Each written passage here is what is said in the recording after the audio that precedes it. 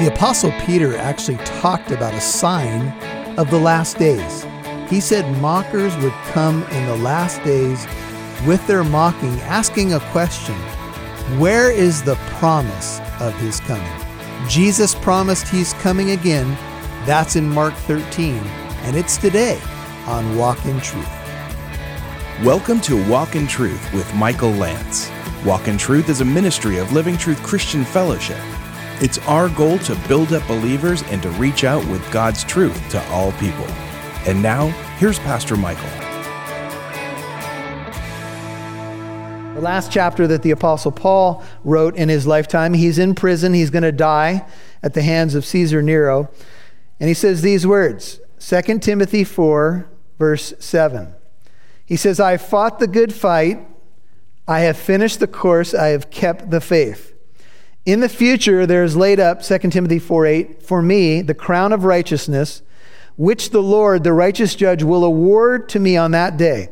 And not only me, but also to all who have loved what? His appearing. And then go to Titus, the next book to the right, chapter 2. Titus 2. The Apostle Paul tells us that grace teaches us how to live. Titus 2, it instructs us, verse 12, to deny ungodliness and worldly desires, Titus 2:12, to live sensibly, righteously, and godly in this present age. Looking for the blessed hope, Titus 2:13, that's what the second coming is. It's the blessed hope and the appearing of the glory of our great God and Savior, Christ Jesus. If you're interested, Bible students, this is a verse that calls Jesus God. Jesus is called our great God and Savior. He's appearing again in glory, and we're to look for that blessed hope.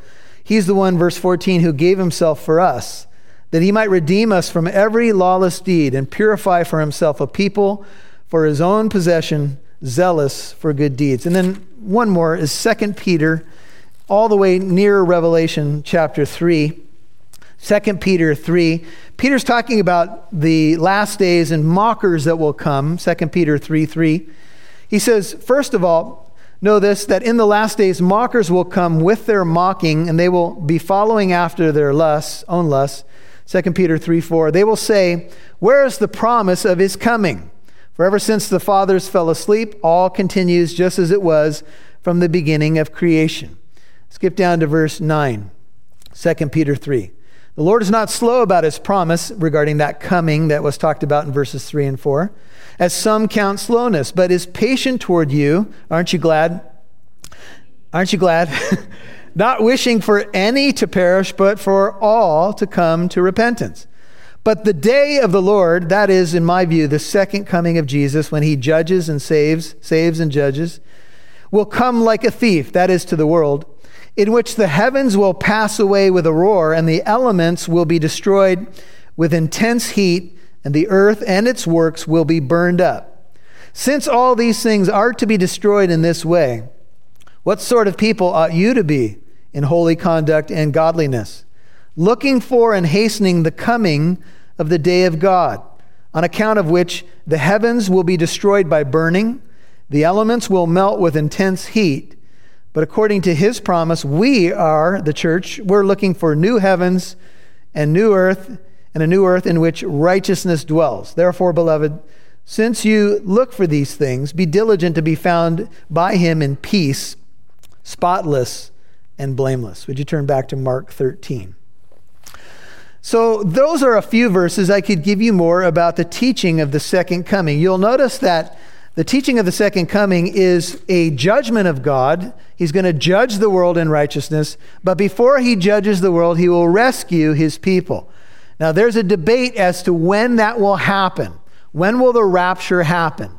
And I'm not going to get into that debate this morning. There's good people who disagree on the timing of the rapture, but here's what I do know solidly, and I give you a slew of verses for many of this, but for the sake of time, we as the church have not been appointed to wrath.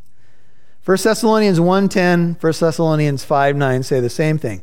We have not been appointed to wrath, but to obtain salvation through our Lord Jesus Christ. So the church will not experience God's wrath. That's what we know for sure. Okay? So before that wrath comes, before the actual judgment comes, the Lord will remove his bride, is my understanding of the Bible. Now we get into Mark 13, verse 1. That's why I told you this will be done in multiple parts. Mark 13, verse 1. And as he was going out of the temple, one of his disciples said to him, "Teacher, behold what wonderful stones, what wonderful buildings." Now the temple in Israel was one of the wonders of the ancient world. It took probably about 80 years to build it. You guys will remember that in John chapter 2, when Jesus cleansed the temple the first time, somewhere around 30 AD, he cleansed the temple and they confronted him. And Jesus said, "Destroy this temple, and in 3 days I will raise it up again." He was speaking of the temple of his body, not the physical temple. And they said, "It took 46 years to build this temple, and you're going to raise it up in 3 days?" Now think with me, mathematicians. If it had been 46 years and it was AD 30, add 40 more years when the temple falls, and you have the calculation. The temple had been being worked on for maybe as much as a century. It was completed, actually, historians tell us, in around AD 66. And the temple was an incredibly impressive building, but for the Jew, it was the center of their socio-political life and religious life. It was a sense of pride, identity. There are people in Israel today, it's been their goal for the last several decades to rebuild the temple in Jerusalem. They have a temple institute right now in Jerusalem. They've rebuilt all of the implements for the temple. They have them all done. You can see some of them when you go to Israel. Right now, they are training priests that they believe go back to the line of Levi, and they are training them to do temple sacrifices. There's even a comment in a recent article somebody gave me that they're showing them how to use modern equipment like mixing machines to do the grain offering. Isn't that convenient? Just use a little mixer. Anyway, this is what they're doing now. They're training Levitical priests. But there's a problem. I think most of you know what the problem is. The Temple Mount, control of the Temple Mount, even though Israel became a nation in 1948, reborn after some 2,000 years, and recaptured Jerusalem in 1967, as a peace offering, they gave control of the Temple Mount to the Arabs. And all of us who are Bible students and stuff say, rats and double rats. Why did they do that? Well, it was an offering of peace. It was a token. It was an olive branch. And so now, up on the Temple Mount, when you see pictures of Israel and if you have a chance to go to Jerusalem, if you go up on the Temple Mount, there's 2 Muslim shrines there. The one with the black roof is called the Al-Aqsa Mosque. It's actually the holier of the 2 shrines, according to Islam. And the second one that's just ahead of it is called the Dome of the Rock. That's the one with the golden dome on the top. And so the Jews who are in Israel believe that Solomon's temple that they want to rebuild so desperately, that's been leveled for some 2,000 years, is supposed to go up there. And so you can understand the tension. They want to build a temple up there, but you have 2 Muslim shrines up there, and control has been given to the Arabs. So there's been a lot of tension up there. A lot of threats and people wanting to bomb the place and you name it. A lot of demonstrations that happen up there. But there's been an interesting book that's come out. It's written by Bob Cornuke. I've mentioned it in past messages. And they call Bob a modern-day Indiana Jones. He's taken some research that's been done by others, and he's piggybacked on the research. And he's making a case that the temple in Jerusalem does not belong up on what is now considered the Temple Mount. But he's arguing that it should be just below that area, and that area considered the Temple Mount right now was actually a Roman fortress overlooking the Temple Mount that was down the hill a little bit. By the way, when they talk about the Temple Mount, the rabbis and historians say that the temple precincts took up 1/6 of Jerusalem, so it dominated that whole area. When you thought of Jerusalem, you just simply thought of the temple. Well, he's made a case, and it's in the book Temple by Bob Cornuke, if you want to get a copy of it, that the temple should be down the hill a little bit. And that what's up there was a Roman fort to overlook things. And if that's true, can you imagine the implications of that? That means that Israel could rebuild their temple tomorrow. My understanding is that Bob Cornuke has had some discussions with people who are in authority in Israel about his findings. I don't know how far that's gone. Actually, Pastor Chris has a history with Bob Cornuke, and he was a police officer previously, right? A detective. So he brought some of those skills to the archaeology side. But anyway, so they were very impressed with it. This was everything to the Jew. The building was everything. And so they point out the stones to Jesus. They said, look at the wonderful stones. Look at this incredible building, Jesus. Do you guys remember what impressed Jesus most in the temple the day that he was there? It was a little widow who gave 2 mites, 2 coins. She gave everything she had. Jesus didn't care about all the fancy stuff. He looked at the heart. That's what impressed him most that day. But the temple was an impressive structure. It is said that the temple looked like a mountain of gold. Because of its 9 massive gates, much of the temple's exterior was plated with gold and silver and jeweled sculptures such as the famous grapevine cluster the size of a man. It was adorned with white marble that adorned its upper reaches. Josephus, the ancient historian, wrote, "The exterior of the building wanted nothing that could astound with mind or eye. For being covered on all sides with massive plates of gold, the sun was no sooner up than it radiated so fiery a flash that persons straining to look at it were compelled to avert their eyes as from the solar rays. To approaching strangers, the temple, appeared from a distance like a snow-clad mountain. For all that was not overlaid with gold was of purest white. From its summit protruded sharp golden spikes to prevent birds from settling upon it and polluting the roof. Some of the stones in the building were 45 cubits in length, 5 in height, and 6 in breadth." The rabbi said, "He who has not seen Jerusalem in her splendor has never seen a desirable city in his life. It was as if a mountain of white marble was decorated with gold. The temple was an incredible architectural feat, but it also inspired awe in the Jewish mind." Hey folks, thanks for listening to Walk in Truth, and we'll be back to the message in just a moment. We've been doing a Sunday night service called 633, and in it, we've been looking at a subject called the dark dangers of the occult. The occult speaks of that which is hidden, secret, literally occluded, behind the veil. People are fascinated with these subjects, but God warned in both the Old and New Testament that the occult is something that is forbidden and even dangerous. We want you to have access to these resources to teach you more about the occult so you can tell people who are dabbling in it or messing with it about the hope and the love and the truth that's found in Jesus Christ. You can access this information at our website, walkintruth.com. Grapevine cluster the size of a man. It was adorned with white marble that adorned its upper reaches. Josephus, the ancient historian, wrote, "The exterior of the building wanted nothing that could astound with mind or eye.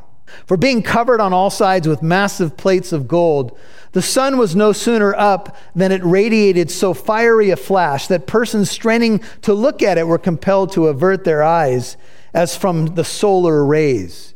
To approaching strangers, the temple, appeared from a distance like a snow-clad mountain. For all that was not overlaid with gold was of purest white. From its summit protruded sharp golden spikes to prevent birds from settling upon it and polluting the roof. Some of the stones in the building were 45 cubits in length, 5 in height, and 6 in breadth." The rabbi said, "He who has not seen Jerusalem in her splendor has never seen a desirable city in his life. It was as if a mountain of white marble was decorated with gold. The temple was an incredible architectural feat, but it also inspired awe in the Jewish mind as the abode of God, the socio-political center of the Jewish universe. It was a place of pride and a place of hope. That's why the next words of Jesus are so startling. And Jesus said to him, 'Do you see these great buildings? Not one stone shall be left upon another, which will not be torn down.'" Jesus' prophecy, every stone, there won't be one stone stacked upon another. Now, if you stand at what's called the Wailing Wall today, the Western Wall, and you look up to the Temple Mount, what do you have? Stones, what? Stacked one upon another. Some people say that's a retaining wall. Some people say that was part of the original temple. But how could it be if not one stone would be what? Left upon another? Just something to think about. Maybe that helps Bob Cornuke's argument. But here's what we have. Jesus makes this prophecy, and history tells us that this is exactly what happened to this area. This is no less than a prophecy given by Jesus. And the question that should arise in our minds is, why did Jesus condemn the area?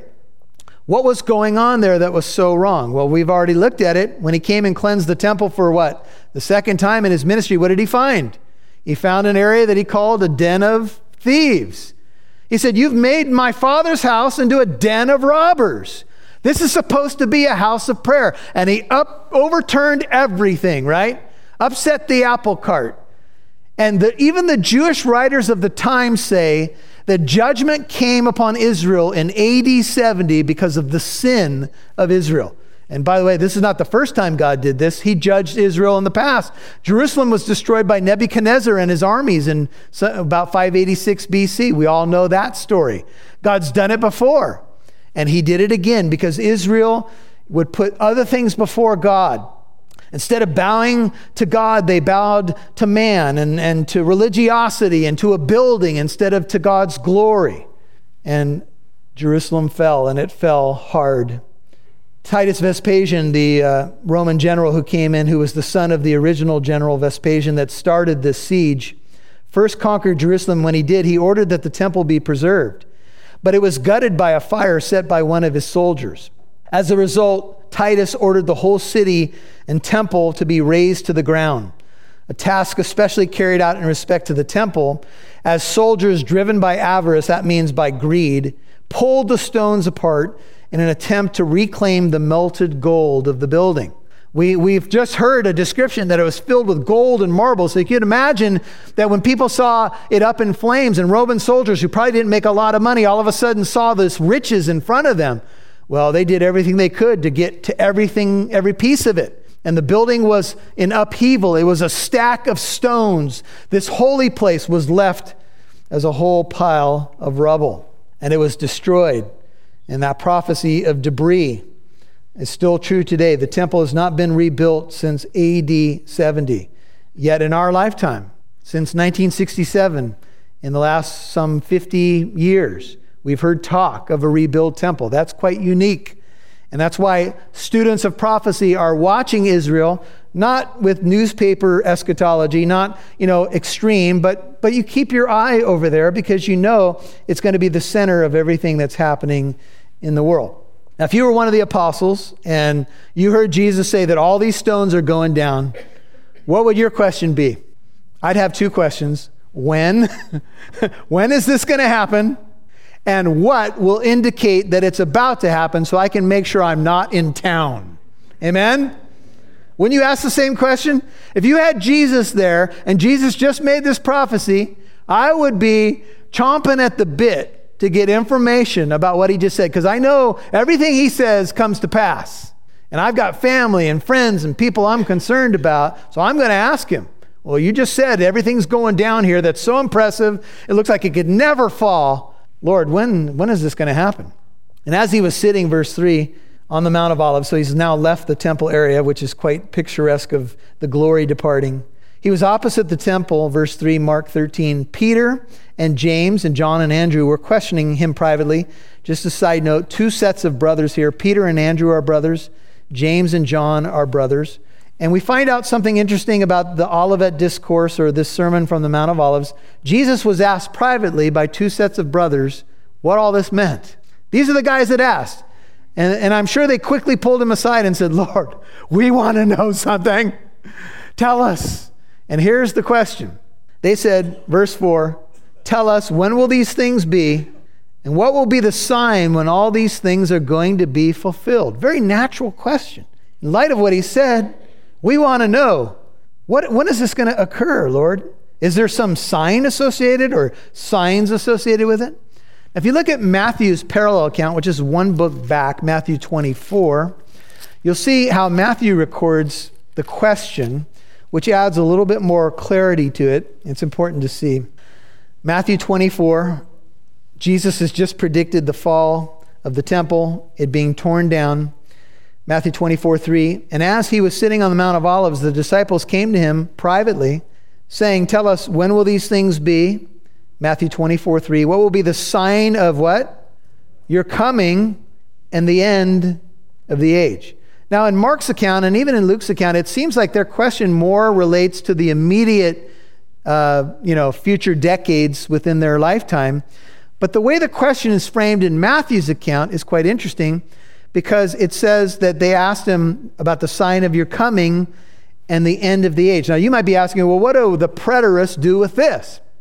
Well, the preterists say the end of the age is the end of the Jewish age. What they mean by that is when the temple fell, the Jewish age is over and the church age starts. That's kind of how they get around it. But what's interesting about this word in Matthew 24:3, see the word coming there? It's a word called parousia.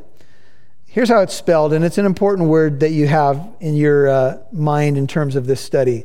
The word is spelled Parousia, parousia, or some people pronounce it parousia. The word parousia denotes two things: an arrival and a consequent presence. It's two Greek words, para, which means with, and ousia means being. When will you come? When will you be here? It speaks of an arrival and an ongoing presence. Here's an example. Let's say that one of your family members was coming over for Thanksgiving dinner and they're stuck in freeway traffic, and you said to them, "When are you coming?" What you mean by that is, when are you going to be here to enjoy dinner with your active presence here? Now, certain family members may call and you may hope they never come, and I totally understand that. Just kidding. We were supposed to love everybody, right? So some of them you may think stay too long, but that's another story. But here's the deal.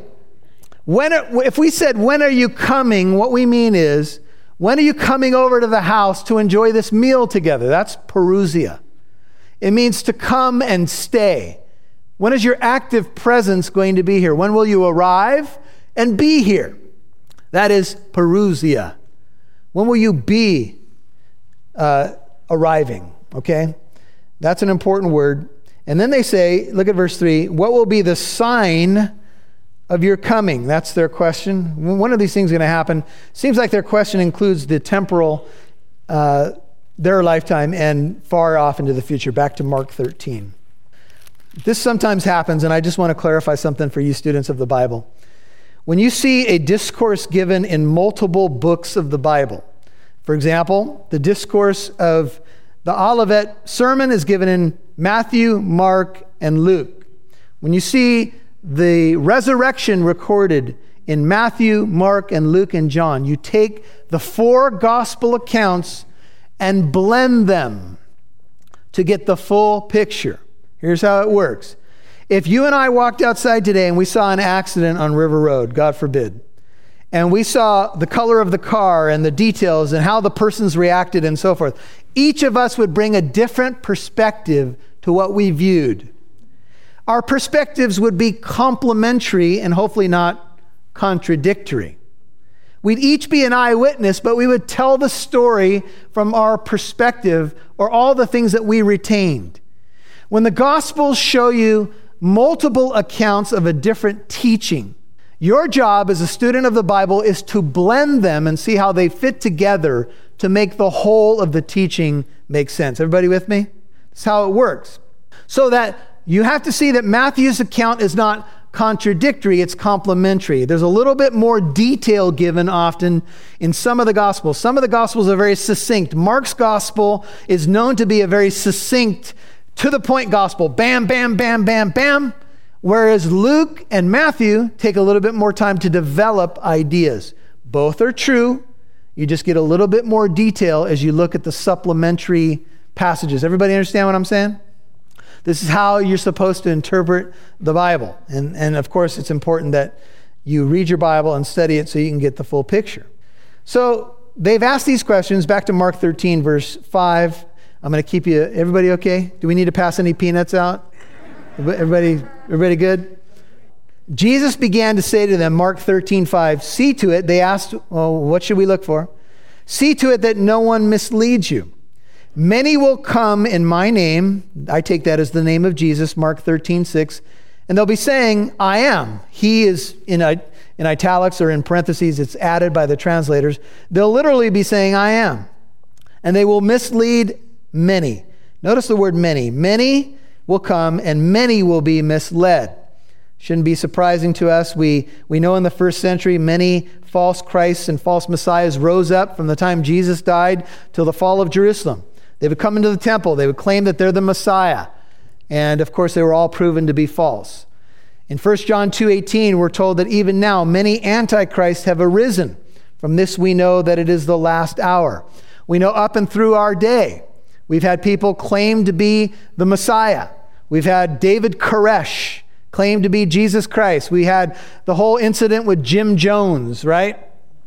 And even on the Bible Answer Show not that long ago, we had a caller call, and she said, you've all got it wrong about the second coming of the Lord. And we're like, what? Where's she going with this question? She said, it's all wrong. It's a lie. And we're like, we're just hearing her out. And she said, I am. And we're like, what? What'd she say? I didn't know that the Messiah was female. But anyway. And she said, I am, a couple of different times. That's when we, this is a sign we have in the radio program. No mas. Cut them off. Put them on hold. She was saying she was the Messiah. Well, this has happened all throughout history. In fact, there's whole movements today that are trying to teach you that you're God. Did you know that? You just have to realize your deity, and all your problems will be gone. You'll lose weight. You won't binge shop anymore. Just realize there's a deity in you. Oh my goodness. Well, yeah, if you have the Lord Jesus in you, that's one thing. But not thinking that you are God, right? That's the oldest lie in the book. Hey folks, this is Pastor Michael, and I appreciate you listening to today's message. I want to tell you about the store at walkintruth.com. On the store, we have a brand new teaching up. It's on the occult. It's called The Dark Dangers of the Occult. And we have taught on the subject of demon possession, and we also have taught on the subject of Wicca or witchcraft. And there's more to come. And you need to know about this subject. You need to know what's going on with the occult, what the Bible says about it. It warns about it being forbidden. It warns that you should not mess with it. But there's also something else. We need to reach out to people in love with the truth of Jesus who've gotten involved in the occult. You can have access to this information, these resources, to learn more and to become a more effective ambassador for Christ. It's all available at the Walk in Truth store at walkintruth.com. Thank you for listening to today's program. If you'd like to listen to this message in its entirety, or if you'd like to visit our church here in Corona, California, visit our website, walkintruth.com.